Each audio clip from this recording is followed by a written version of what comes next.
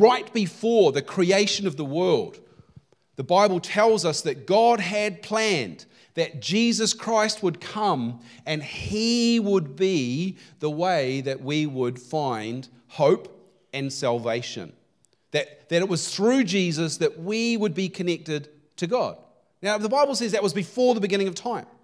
Now, since then, men and women have heard this message and they have believed it.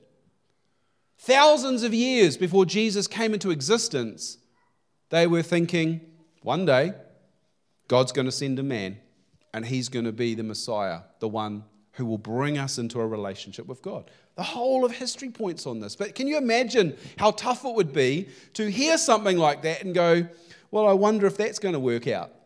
And it doesn't happen in your lifetime. The whole of history hinges on Easter. And so what I'm wondering is, how many times have we heard something that would point to Jesus and we've gone, oh yeah, maybe, or nah, doesn't really make sense to me, I can't see it. Looking at some research, I discovered that in the Bible, in the first half of the Bible, before Jesus turns up, there are at least, conservatively, 300 predictions that Jesus Christ was going to come to earth as a man. One theologian, a scholar whose name I can't remember because I can't pronounce it, he said he found 547 references to Jesus before He was actually born. So the whole of history was looking up to this moment, this Easter time. It's the week of Passion. And that's the week we're remembering right now. It's why we talk about Jesus in this Easter series so much. And we've had 3 messages that we've shared with you. The first 2 were by video. They're on our YouTube channel. They're branded like that. It says, Look to Jesus. The first message that I shared was called Look to the Cross. And then the cross is one of the most widely regarded symbols in the world. Whether you're a Christian or whether you're a Hindu, whether you're an atheist, it doesn't matter. You recognize the cross, you go, that's that Christian sign. And my point is that without the cross, there is no Easter. God had, for reasons that I still can't fully grasp, God had decided Jesus would die. That through death, He decided that through death, the sacrifice would be acceptable for us to come into relationship with Jesus, with God. And so we've got to look to Jesus through the cross. You can't have Jesus as your friend if you can't see the cross, because without the cross there is no salvation. And so we've got an opportunity to acknowledge Jesus. Say, well, yes, okay, I could accept based on the evidence and the data that there is proof that Jesus was a man. That's awesome. I acknowledge Him. But unless we recognize and accept the cross of Jesus, there's no hope in the life of Jesus. So we've got to look at Jesus through the cross. It means we've got to understand what that cross means. And today, I didn't have time to share it all, which is why we played the short video to remind you. But you could also go back and check that message out. There's plenty of Easter messages you could check that would help you to understand the power of the cross at Easter. In the second half of that message that I shared, there was a second side to it, which is probably why Christianity is not so popular. And that is this. Because of the example of Jesus, if we're going to follow Jesus, we have to follow His example. And that means that we have to choose to embrace our own cross. Jesus died so that we could have hope, but the way we access that hope is to choose to die ourselves. And what does that mean? It means you've got to die to your preference, to your comfort. You've got to say, look, I'm willing, even though it doesn't make sense sometimes, I'm willing not to be the Lord of my life, not to be the boss, not to be the one that calls the shots. I'm willing to by saying I choose the cross, I'm saying Jesus is my Lord. And it's not that popular because we kind of like to be in charge of our lives. We kind of like to feel like we're in control. We like to be the champion of our own destiny, and we also want to make sure that life feels good while we're doing the journey. And the suffering side of the Christian message often gets pushed down because it's not popular. But when we look to the cross, we've got to understand that firstly, without the cross, there is no hope in Jesus. And secondly, to embrace that hope, we have to, at some point, pick up that cross for ourselves. That was the first message. Look to the cross. And in that message and the next message, there are some questions that you can pause and ponder and think about as part of that journey. The second message Phil Brown shared last week, and it was about the empty tomb. And again, that was the second half of the video that we shared for the children and the not so small children. But the empty tomb is the hope of the message, because yes, Jesus died, but as you saw in the story, that on the third day, he rose again. You see, God had said that Jesus must die for a sacrifice to be paid for us to have life.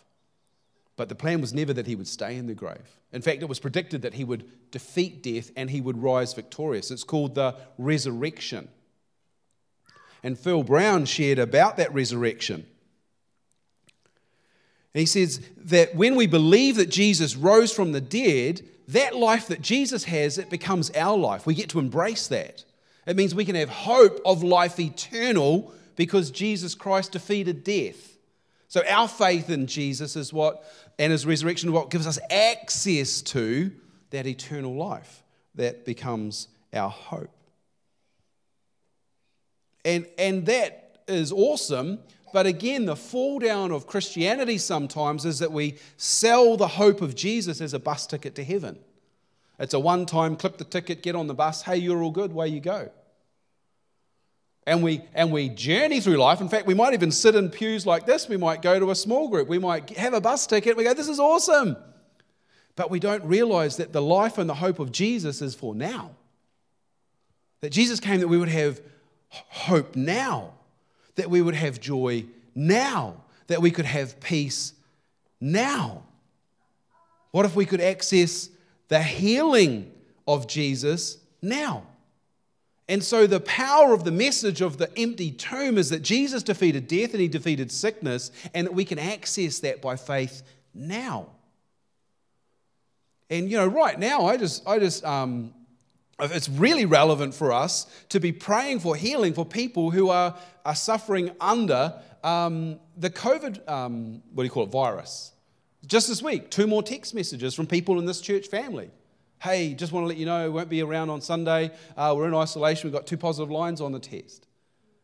And we say it lighthearted because it happens like 5,000 times a day at the moment. But it's actually quite serious because no one knows how it's going to affect that family. And so I just want to pause and I want to acknowledge that not just with COVID, but there are people who are sick. There are people that have had horrible medical diagnosis. There are people that have lost loved ones. There are people that are without hope. But the message of the empty tomb is that we can have hope because Jesus makes the way for healing. Jesus makes the way for wholeness. Jesus makes the way that we can have hope in this life now. And I want to pray. Jesus, firstly, I want to thank you and acknowledge that I do believe that you are the risen Son of God, that you died and rose again in order that we could access hope. I thank you that your promise was that by your stripes we can be healed. And so now I ask for the gift of faith to believe for healing for those that are at home because they are sick, they've got the COVID, or they've got another illness, or they've got something going on in their lives that is separating them from your full life. So we declare healing in the name of Jesus. We declare hope in the name of Jesus. We declare freedom in the name of Jesus. And we thank you, Jesus, that you paid the price that could only be paid by someone as perfect as you for all of us to experience that. And we bless you. And we say amen and receive that in faith. So look to the cross allows us to see Jesus as the one who died for us. Looking to the tomb allows us to see Jesus as the one who rose again in order that we would be having an access way through. And what I want to share this morning in this message about look to Jesus is the testimony of Jesus. Because Phil Brown read this quote out at the end of his message. It was brilliant. It says that the testimony of Jesus opens up the way for a revelation of Jesus. Which means when we hear about Jesus, when it's read out, this is the testimony, when it's read out, it gives us a chance to understand it, to receive a revelation. And my hope today is that you would be inspired by the Scriptures to receive the revelation of Jesus. And so what I want to talk about in the first half is what I call our present Savior. Jesus is called the Savior because he saves us from death. Savior, our present Savior.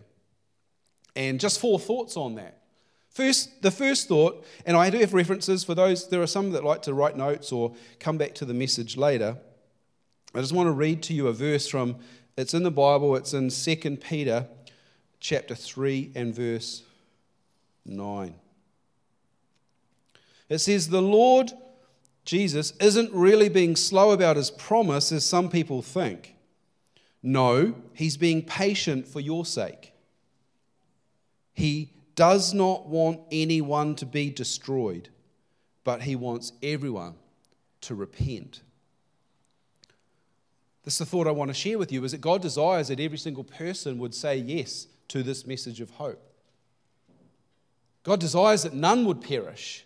That's got to be the message that we carry in our hearts. It's got to be the message when we walk down the street. It's got to be the message when we're sitting with our family who's like, just can't get it. No, the message is God doesn't want anyone to perish. That's the good news. The second part of that good news is that the death of Jesus Christ is sufficient for all people. Doesn't matter who you are, doesn't matter where you are, doesn't matter what your day like was yesterday, doesn't matter what your family was like, it doesn't matter all the things you've done in your life that no one even knows about. One death by Jesus Christ is sufficient for every person. And if you're writing notes, 1 John chapter 2 and verse 2 says this: Jesus is the sacrifice that atones for our sins, and not only our sins, but the sins of all the world. One death, effective or available, sufficient for all people. But there's a flip side to that coin, I have to tell you. There's a flip side to that. The death is sufficient for all, but it's not effective for all. And that's an oxymoron. It's sufficient for everybody, but it's not effective for everybody because everybody has a choice. So it's available, it's on the shelf, so to speak, but not everyone chooses it. And the most commonly referred to scripture when we talk about Jesus, and you see it on billboards at sports stadiums all around the world, is found in John chapter 3. I just want to read this to you. It says, "For God so loved the world that he gave his one and only Son, so that everyone who believes in him will not perish but have eternal life. God sent his Son into this world not to judge the world, but to save the world through himself. There is no judgment against anyone who believes in Jesus, but anyone who does not believe has already been judged for not believing in God's one and only Son." So Jesus is the way, the only way, the access point through which we find hope in God. It's available for everybody. It's sufficient for everybody, from who we would consider the worst to the least, the highest to the least. It doesn't matter. One Savior for our world. Sufficient for all, but not effective for all, because we have choice. That's the message of Jesus. And finally, to summarize it, from Romans chapter 3, I just love this passage because it explains to us why we should look to Jesus and how we should. Romans chapter 3, verse 21.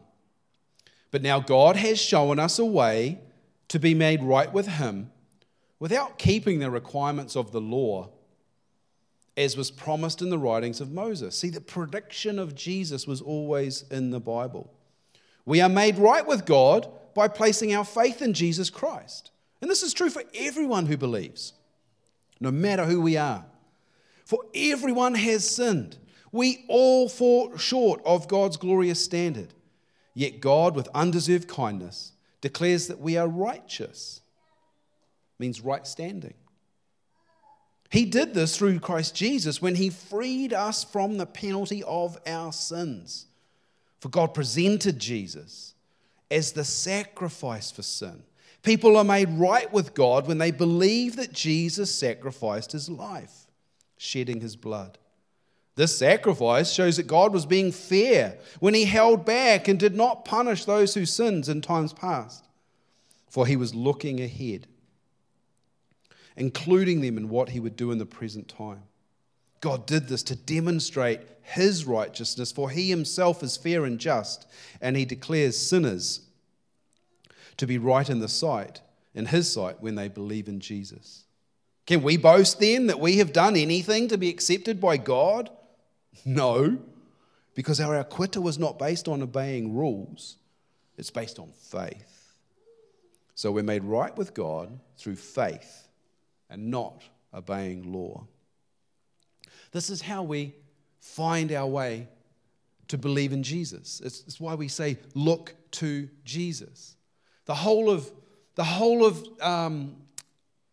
mankind, the history of mankind, hinges on this event this weekend, the remembrance of the suffering of Jesus on Friday and the remembrance of his new life on Sunday that we are invited into. The whole of history pivots on this. The message of Jesus is for all.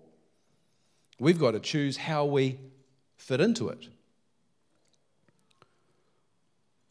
I think about the story of Easter. I spend this week just reading it different ways, backwards, forwards, and I like to look at the characters in the story. I like to think about the people that were present in the story of Jesus. And I think about Peter. Peter was one of the three that were closest to Jesus. He was a friend of Jesus. Peter was one of the 12 disciples. He was faithful, he was diligent, he was determined, he was hard working, but he always put his foot in his mouth. That's what I like about him. I can relate to him.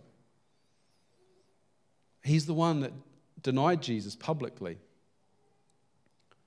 And I wonder how he was feeling and how he would see Jesus through this weekend. You know, we don't read of Peter standing on the top of the hill in the shadow of the cross. Wait, maybe he wasn't there. Maybe he had already gone back to his boat. You know, I wonder about the man Pontius Pilate, the governor.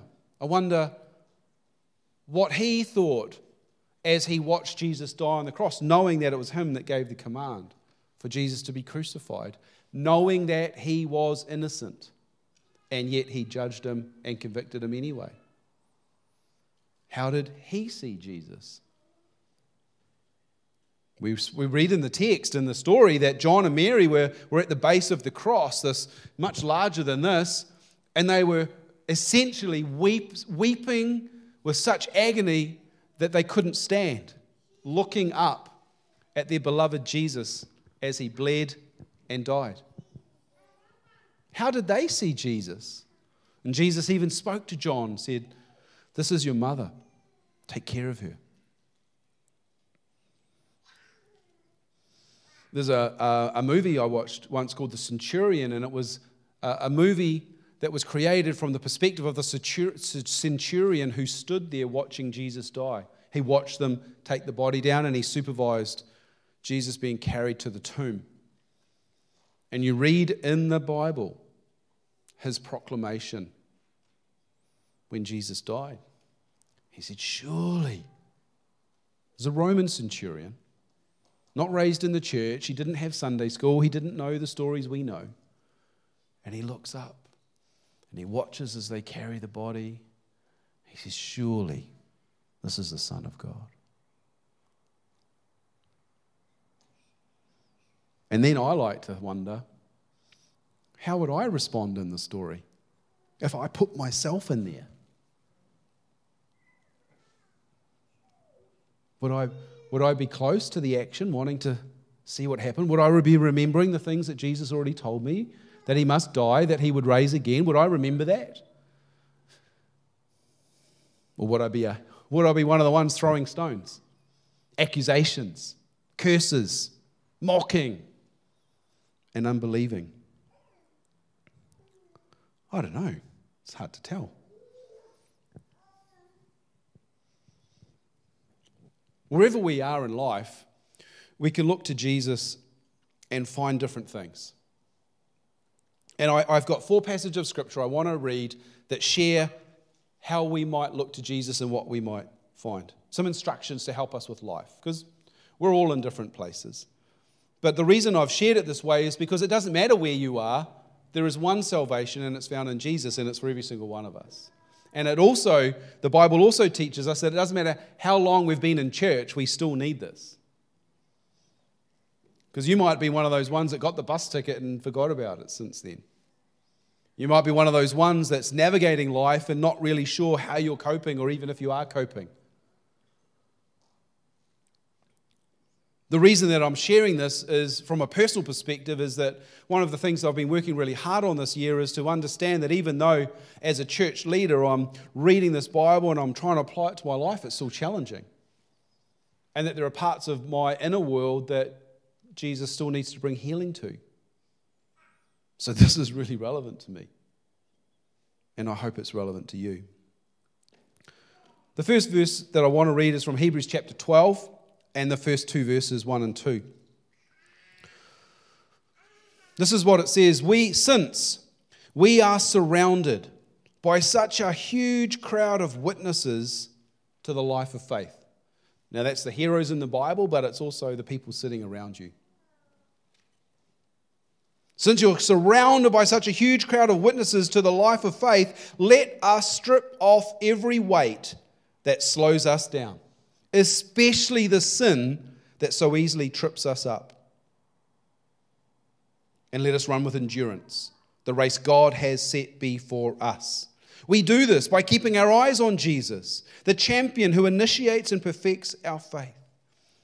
Because of the joy awaiting him, he endured the cross, disregarding its shame. Now he's seated at the place of honor beside God's throne. This is one of my favorite verses that describes the motivation for Jesus going to the cross. Fully man, choosing to die, anguished as he went, and it says because of the joy that he saw, and what I would say to you, friends, is that joy was you. It was a possibility that one day he would be with you. So what does this passage tell me? It says, keep my eyes on Jesus. It says I've got to look to Jesus constantly. I've got to find him in my world. I've got to, even if it's dark, even if it's dismal, even if it's uncertain, even if I feel alone, get my eyes on Jesus. It says, keep your eyes on Jesus. How do I do that? It says to strip off the weight, to strip off the sin, to change my life, to allow Jesus to make me a better version of me. And, well, I think we all could do that. And the writer gives us this analogy of running, and so I would say run the race well, whatever that means for you. Run well. Run as if to win. The second passage of Scripture that I want to talk about with regards to look to Jesus is found in Colossians chapter 2 and verse 6.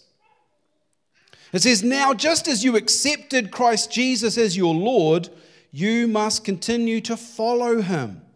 Let your roots grow down deep into him and let your lives be built on him. Then your faith will grow strong in the truth you were taught and you will overflow with thankfulness. Don't let anyone capture you with empty philosophies and high-sounding nonsense that comes from human thinking and from the spiritual powers of this world. Rather, from Christ. For in Christ lives all the fullness of God in a human body. So you are also complete through your union with Christ, who is the head over all things. How does this help us? Paul, the writer, says, grow into Jesus. When you spend time with someone, you become like them. I always used to marvel. I worked with this older couple, and now I feel like we're the older couple, but I used to work with this older couple, and literally he would know what she was going to say before she even said it. They would finish each other's sentences. And as a young man, I was like, well, that's just weird. But those of you that have been married a long time know that's how it happens. You spend life together, you become one. That's a beautiful picture, hopefully. But it's a beautiful picture of how our life with Jesus should be. Grow with Him, spend time with Him, become like Him. I've also got down here, allow Him to build your faith. Life is not easy, life is a challenge, and it requires faith for all of us. Allow Him to give you that gift. You can't conjure it up. You can't stir it up. You certainly shouldn't try and use other substances to get yourself faith. You should allow Jesus to give you faith. And the best example of that is this guy who needs healing in his family. Mark chapter 5, he says, look, I believe, but just give me some faith. I have faith. Help me believe. And the final point I take out of that passage is just to avoid weirdos. I'll let you be the judge of what that looks like. But it does say that in verse 8. You can check the references later. The third thing with regards to looking to Jesus, and again, the power is in what's written in the Bible, not my words, is found in Romans chapter 8, starting at verse 1. This is really, really, really important for those of us walking in faith, because we have these thoughts that attack us, these doubts that attack us. We sometimes have people that attack us. And we question, are we good enough? Friends, we're never good enough, except that Jesus makes us clean. So, there now is no condemnation for those who belong to Christ Jesus. And because you belong to Him, the power of the Spirit has freed you from the power of sin that leads to death. Friends, we've got to listen to Jesus, and we've got to be free from the bondage of our past. Let me explain that. I think that we make so many mistakes growing up that we tangle ourselves. The analogy I use is we tangle ourselves in a rope. And then somehow, by the grace of God, we hear this message and we go, oh, Jesus can help set me free. But you have to spend some time then untangling the rope that you wound yourself up in. That's a picture of bondage. Sin causes bondage, and it limits the life you can live. So this passage says you're not condemned, but you should also be free. And it's been a wake-up call for me as I've spent a lot more time through lockdown studying and reading and taking on mentors, that I've discovered that, you know what, the most important thing we can do once we get our salvation, our bus ticket, is to then work to live in freedom. No longer bound, no longer dominated by sinful nature or think about sinful things. But we're controlled by the Holy Spirit, which is the voice of Jesus. We've got to trust the voice of Jesus. Look to Jesus and trust the voice of Jesus. And finally, I thought I'd finish with Jesus' own words in John 14. If we look to Jesus, if we follow Jesus, Jesus gives us a promise that whilst He is not with us in body, He has sent His Spirit to be with us. Jesus says in John 14, verse 15, if you love me, obey my commandments. It means just live the way I taught you to live. And I will ask the Father, and He will give you another Counselor who will never leave you. It's the Holy Spirit who will lead you into truth, which means He will help you to live the best way you can. Now, the world won't recognize Him, and they can't receive Him because they're not looking for Him. But you will know Him because He will live with you. So when we look to Jesus, we should follow Jesus. We should accept that God has sent us this gift, which is the Holy Spirit. And He is our counselor, He is our comforter, He is our encourager, and He's the one that helps us to live right. And ultimately, this is what helps us to stand apart from the world. We're called to live in the world, but we're not to be the same as the world. And this is the thing that makes it different. God with us, God in us. So as I finish, I have a question for you. As I said to you, I often try and immerse myself in this to think about how would I see me in this story. And so my question for you is, who are you going to be in the Easter story? Who are you going to be? Are you choosing to be a follower? Someone that says, yep, I'm going to pick up my own cross because I want to access the life Jesus got for me? Or am I going to stand back in the shadows and am I going to be an onlooker? Am I going to watch from a distance? Am I going to judge? Am I going to question? Am I going to doubt? And am I going to miss what Jesus has for me? What if I was going to be a mocker? One of the ones throwing stones.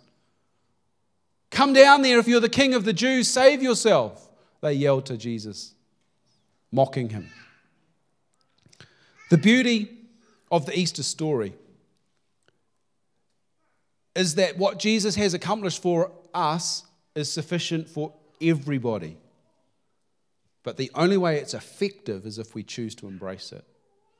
And my challenge for you today is inviting you to think about where you are in this story. How are you going to embrace the story? How are you going to look to Jesus? Let me pray.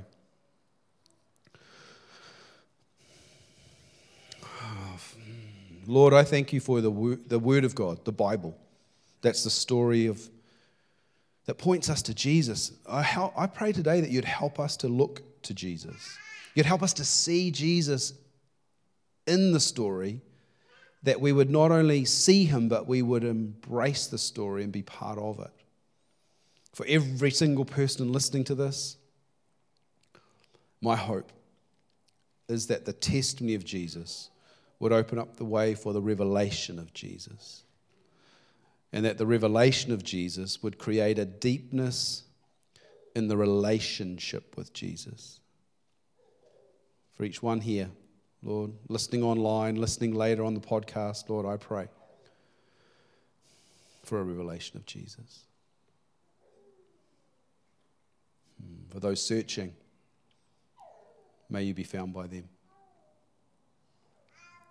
For those without hope, may you bring hope. For those without peace, may you bring peace. For those without joy, may you bring joy. Be with us today and forevermore. Amen.